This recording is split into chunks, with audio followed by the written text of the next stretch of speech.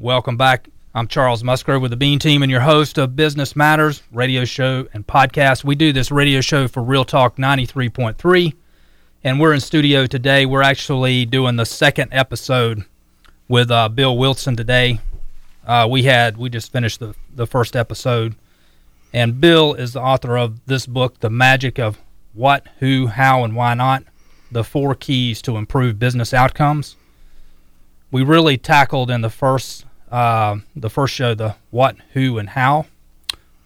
We did not get into the why not. We're going to go into the why not in this show. We're going to take a deeper dive into the who. So you want to make sure to listen to this full show. This is the pre-show, the show before the show. This is exclusive for the podcast. We're going to get started with recording for the radio show now. So, Bill, before we get started, I want to say thank you. Welcome back. Got a lot of good information in the first show you did, and looking forward to finishing this off with the why not and deeper dive on the who. So thank you so much. And tell us where we can get this book. You can get it on Amazon. Okay. They just shoot me a note or give me a call. Be happy to make them available. Okay, so we have all of our other shows. They're on Apple Podcasts. They're also easy access on our website, beanteam.com. You'll find all the shows there with a listing of the description. So if you want to get in touch with one of our previous guests, just send me an email. You can contact me through the website, and I'll be happy to make the connection to Bill or whoever else we've had on our show. So buckle up, get ready for another exciting show of Business Matters. So with that, John, get us started with the music, and we'll get ready to roll.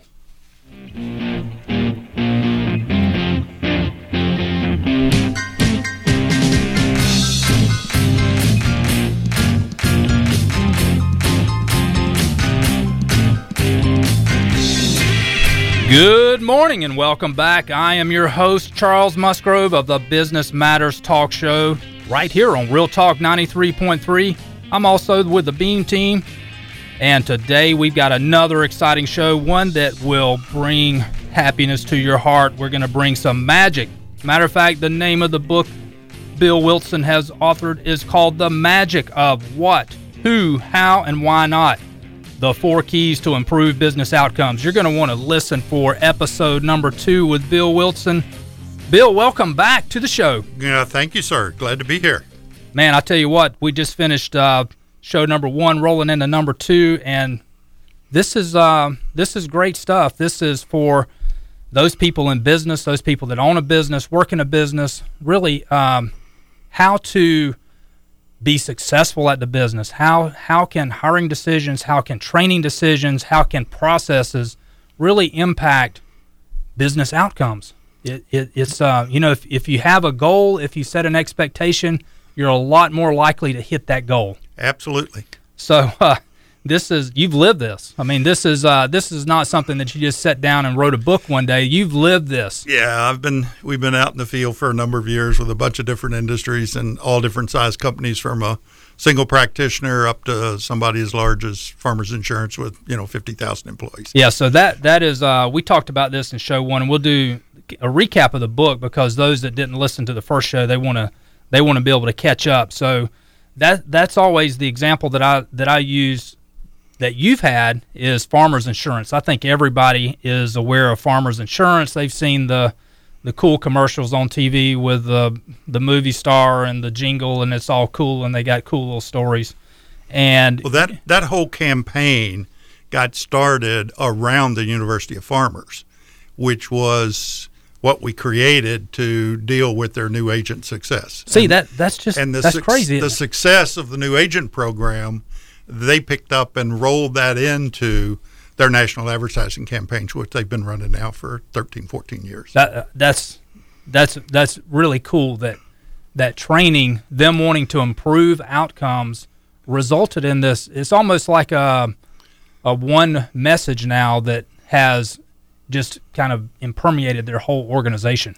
Well, by their numbers, the shift in what we did with new agent success in the first 5 years increased their premium income by something in excess of $200 million. So wow, that's phenomenal. That got some people's attention. I hope you got royalties on that. I wish. Boy, that would have been the deal. I tried to price it that way, but they didn't buy Man, it. so hindsight being, if you did that in foresight, that's awesome. But if you were able to negotiate your contract on improved outcome, give us a percentage of that, that would have been pretty cool. I've never been able to get anybody to agree with that. And part of the problem is I've used it when they object to the budget. We lay out the plan. We say this is what it's going to cost. They go, oh, we couldn't do that. So then I come back and say, okay, well, we'll do it for less amount with a percentage of the savings. With this process, you can see the ROI up front. They do their ROI calculation and they look against, and that budget wasn't a problem after all. They'll pay it, and they've never been able to buy into the royalty piece or the percentage of improvement piece. That's pretty cool. So let me set this up, and we'll both run through the previous part of this. The magic of, and there's 4 elements of this: the what, who, how, and why not. Yeah. So when I do a presentation on this book, I do it as a magic show. Oh. And I use magic tricks to anchor the key learnings. It gets more people involved, gets some people up on stage. It's more entertaining and it's more memorable. Well, you can do magic through the radio, right? So I brought my deck of cards today. So you want to pick a card and just slide it over there. Don't look at it. Now you had a choice of cards. I didn't force anything. You just took the card you wanted. So I have picked a card. You have a card. So in the deck of cards, there are how many colors? There's 4 colors. Colors on the top. There's only 1. No, but on the cards there are 2 colors, red and black, right? Red and black, yes. Okay, which would you like, red or black? Red. Red. Okay, and the red cards, you have number cards and face cards. Which would you like? Face. Face card. In the face cards, you have the king, queen, and jack. Which would you like? Let me tell you. Huh? The king. The king. That leaves the queen and jack. If you had the queen and jack, which would you like? The queen. That's right. And you know why you picked the king and queen? Because they go together. You couldn't put the jack because it's there on the table. All right, I'm going to look. Okay. There is a jack on the table. That's pretty impressive. So the what is getting clear about what your outcomes are. We got to find out how he did that, but that's after the show. I can't tell you that. You know, but magicians can't tell the secret. If I know what that outcome is, then I can create a strategy and the questions I ask and the answers you give me to get you to that outcome, right? And that's right. The same way with business. If I know what the outcome is I want, now I can build a strategy. So that goes back to, like when you went into Farmers, we know we want to improve this. This is the outcome that we want, our desired outcome. So let's backtrack into how do we get there. And build a strategy of how to get there. Okay. So once we define that outcome and how we're going to measure the success, because that's critical of knowing what's success rate. What are we doing now? What do we want to do? How much sales improvement do we want? How much customer service improvement do we want? Whatever that is. Then who in the organization can have an impact on that outcome? And how do those people need to behave to create that success? Okay, so we got the what, the who, and the how. All right. What do we want to do? Who needs to do it? And how do they need to behave to get there? Okay. And then the next question is, why are they not behaving that way now? And what we find is we throw training at a lot of things training can't fix. In a lot of these organizations, there are policy issues, there's rules and regulations, there's lack of technology, safety. There's all kinds of stuff going on. Some legitimate reasons on why not. Right. But some that we just haven't looked at. There's some sacred cows out there that really get in the way of being productive. Right. And you can't do this because, Susie lives over there and that's the way Susie works, and we don't mess with Susie because she's been here for 40 years and that's just the way things are. But Susie is a bottleneck to getting things done. But the process clearly identifies those things. The other piece it will identify is what are the real learning needs that the people have to being able to behave the way they need to behave to get things done. So that, again, is found in the why not. Right. So the reason they may not be performing that task like you want them to is because they don't know how. They don't have the knowledge, they don't have the skill, or their attitude is not in the right place to do what they need to do the way they need to do it. And what that means is that if we're going to build training, we're rifling in this group on a skill problem. So I'm just training a little bit I'm not broadcast training everybody on everything. So I cut my training time way down. I cut my training cost way down, and my outcomes go way up. And you can measure those easier, You can measure too. those outcomes easily. Okay. You have to measure them if you know, Right. to get any kind of an ROI calculation. Why are you doing this if you're not, if you're not figuring out what it costs you and what you're getting in return? And it's a good deal. So one thing, when we talk about measuring the outcome or measuring the change, one thing that we talked about in episode 1 was when you went into this project with Farmers Insurance, their retention ratio or success ratio with their new agents was 38%. So when you started that project, the business owners or the management said, okay, we define success as 75%. Right. So there was a collective agreement that if we can have retention or what we define as success as 75%, we would reach our goal. And we would be willing to invest this amount of money to make that happen. Okay, so because it's going to provide enough return that we're willing to do that. Right. So there was a lot more thought and calculations that went into that. So if they achieved 75%, they knew what kind of dollar amount that would drive. Therefore, they knew what they would be willing to invest to achieve that goal. And it wasn't just dollar amount that they would achieve; it was cost that they could avoid. Right. So bringing on 1,600 people a year and losing 60% of them in 2 years is an expensive proposition. Absolutely. So you got a net benefit there, both from reduced cost and improved on the revenue side. So as another example, we reworked the new hire training for Ethicon Endosurgery with Johnson & Johnson's laparoscopic tools group. And by the way we did the redesign, we cut their annual training expense $1.5 million a year, which was a multiple of the cost of the program. Plus, we got a 16% increase in sales for new reps over what they were getting before. Wow. Was that even part of the measurement going in, that we're going to increase the sales by the reps? We did not have a specific sales goal. We built the whole program on the basis of the cost reduction. The other challenge there was that new reps their first day was in Cincinnati at the National Training Center, and they were in Cincinnati for 13 weeks. Wow. That's a long time. They had people that couldn't take the job that they really wanted because of that. So we cut the Cincinnati time to 7 weeks. And that savings of transporting, trips home, hotels, all of that for as many people as they did, that was $1.5 million a year just by changing the amount of time they had to spend in Cincinnati. That was more than enough to justify what we were doing. And then on top of that, they got a 16% increase in sales. Wow, interesting. So we have gone through the what, the who, the how. Let's dive into we're talking about the why not. So what else, when you identify the why not, that helps define the changes that you're going to try to implement. Yeah, and you have two sets of changes. You have the learning changes, training program, whatever that takes to change the behavior. And then you have the organizational changes and what needs to happen to get things out of the way of people not being able to behave the way they need to be successful. So that may fall back onto the comp plan that the company's using. It could be comp plan. It could be technology. It could be policies and procedures. It could be supervision. Right. A lot of what goes on is bad managers or managers that are not doing the job to get the employees where they need to be, not supporting them.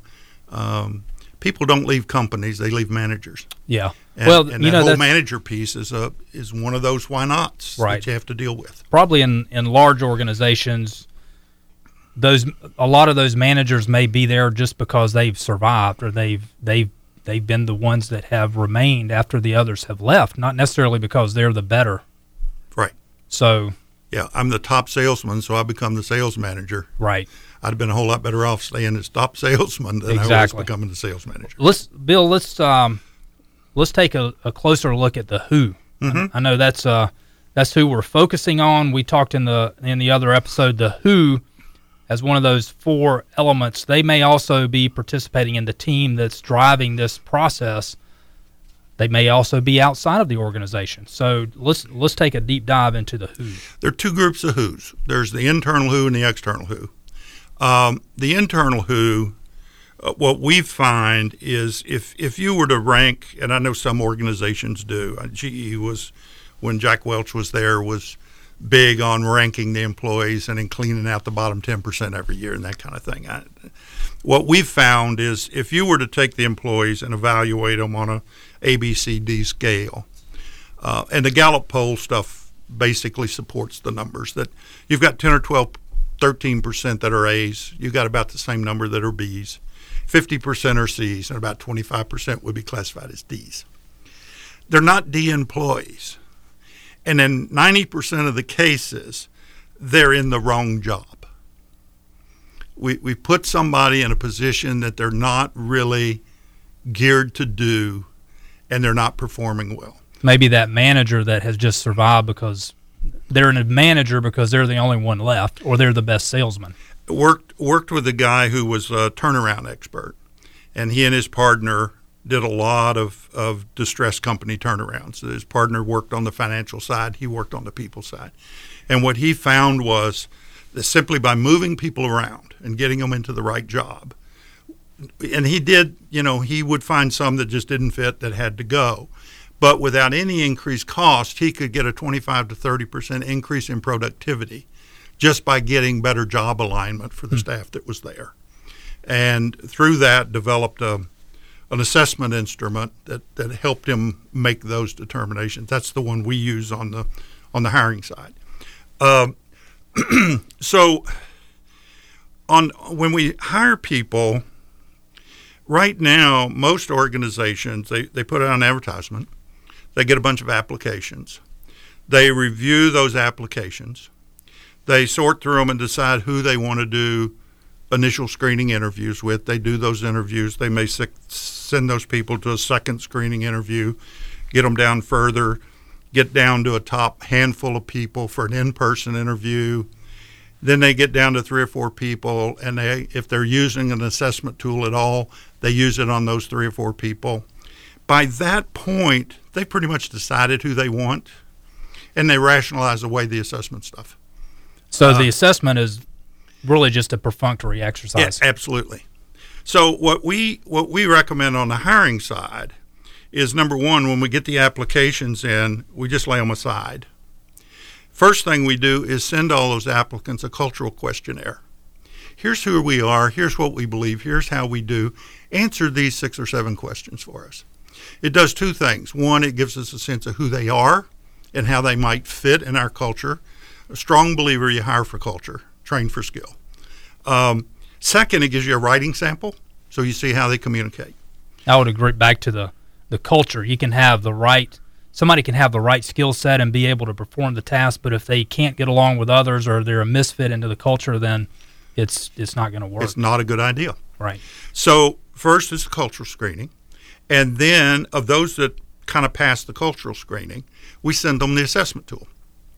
And what we've done is we've done a deep dive on the behaviors we need in the job, and we have a process for defining the job in terms of the results that we get from we use the core value index from Taylor Protocols, that in terms of Taylor Protocols outcomes. And if they pass the culture screening and they pass the CVI screening, then we go look at those resumes and we schedule phone interviews. So really what you're defining there is it's a much more objective process. And much faster. I'm not looking at 100 resumes. I might be looking at 10. And those 10 have been the right 10. And those 10 have been filtered down from Correct. culture fit, and a skill fit. The right aptitude for doing the job, not necessarily the skills. Okay. So when I look at the application, what the application tells me is the self-proclaimed skills. It doesn't really tell me what skills they have. Can they really do it? So both the phone interview and the in-person interview, we use behavioral-based interviewing. And a behavioral-based interviewing model says the root is tell me a time when, what's the behavior we need, that you did X, Y, Z, what was the situation, what was your involvement, and what was the result. The best predictor, the research shows, of future success is past success. Right. So I've got my phone interview is like 7 or 8 questions about key things in this job.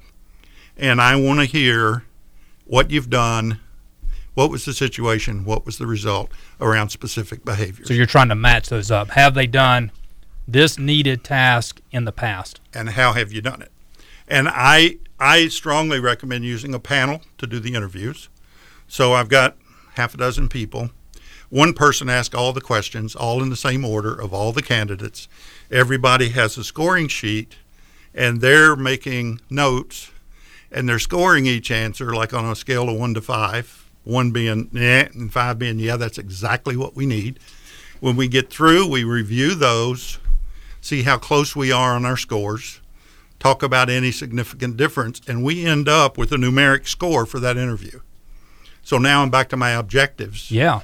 I've got an objective order of the people based on that interview score. I'm going to take the top 3 to an in-person interview. I'm going to do that again with the panel with another set of behavioral-based questions. 95% of the time, I got an A player. Wow, that sounds very logical. And it's faster, takes a lot less effort, it's more objective, and it'll get you an A player 95% of the time.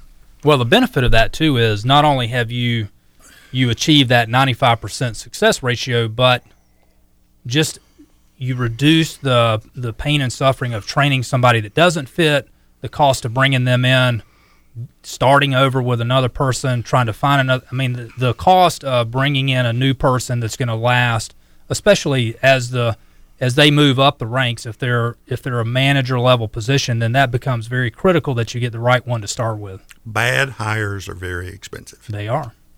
Time, money, the whole bit. Yeah. Plus, it's I don't have to tell you just the training of a new hire. Mm-hmm. For them not to work out, to start over, it's frustrating to the people that are there that are investing in doing the training. So it's a costly exercise all around. Right. And the thing that's critical is, and pick what assessment tool you want. I mean, I use the Core Value Index because I've used I've been doing HRE kind of related stuff for 40 years. I've used a number of different tools. A lot of them are behavioral based or personality based, and they shift over time. I locked on the Core Value Index because they've got 20 years of experience that says, and data that says if you take it today and you take it 5 years from now, there's a 97% chance you'll score exactly the same. Interesting. So that's more predictable, right, on the hiring side than a behavioral based question or survey that it's only 60 to 70% reliable a year from now. Interesting. Bill, this has really been good. I know we've talked about the what, who, how, and why not. We talked a lot in this episode about the who, and this really is full circle. When you go into an organization, then you're making changes. You're addressing the who can impact the outcome, and then with that education, then you're taking the who and you're moving it to the front line and said, okay, here is the profile, or this is how we better hire the person, that who person. Mm-hmm. So you've moved it from let's fix it, let's make our process and our people better and align them better to now let's hire better. And you can also use the same tool to realign people inside. Like we talked about the reworking of the distressed people. So if I've really done this assessment on all my jobs and I've used the assessment tool to decide what's there, I give that assessment to all my internal people. And now I can say, who do I have that's not in the right job? And now can I shift some people around inside and without increased cost and without bringing anybody else in, increase my productivity just with the staff I got by getting them in positions where they're better suited to do the work that's required. Right. Yeah, that's I don't know if that's a more difficult process to realign people. It is, right? It is. Yeah, I would think it is because they get they get used to performing the tasks that they've been performing, and they get identified with that. But you got people who are not being successful. They know they're not being successful, and they would like to be successful. And you'd be surprised how many of those people would gladly move somewhere else into a position that's more suited to what they want to do, where they can be A or B player instead of being considered a D player, and everybody wish they weren't there. Yeah, I guess that's really the bottom line too. People want to be happy at their job. Yep. And happiness, part of that has got to be defined by success. They perceive that they're successful at their job, therefore they're happier. Therefore it's almost a cycle process. So if they're happier, they're going to be more successful. They're going to work harder. They're going to be better at their job. And you get into that whole issue of managers, and how are the managers evaluating that behavior? How are they coaching?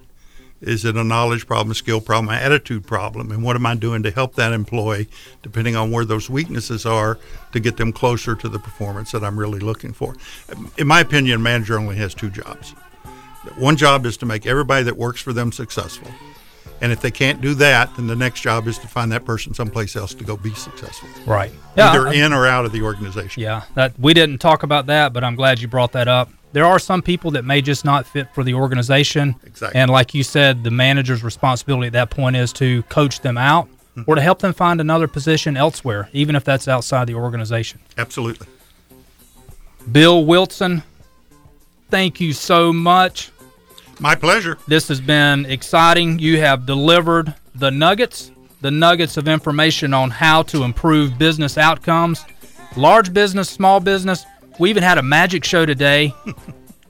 There's two colors. There's two colors in a deck of cards, and you properly, successfully achieved the magic trick. You won't tell me what it is? Nope. Join us next week. Same time, same channel. Real Talk 93.3. I'm Charles Musgrove, host of Business Matters. We're going to bring some more nuggets, some more information that you're going to want to hear. You do not want to miss it. Check us out then. Have a great day, a blessed week. See you then. Peace. Dollar bills, y'all. Come on now.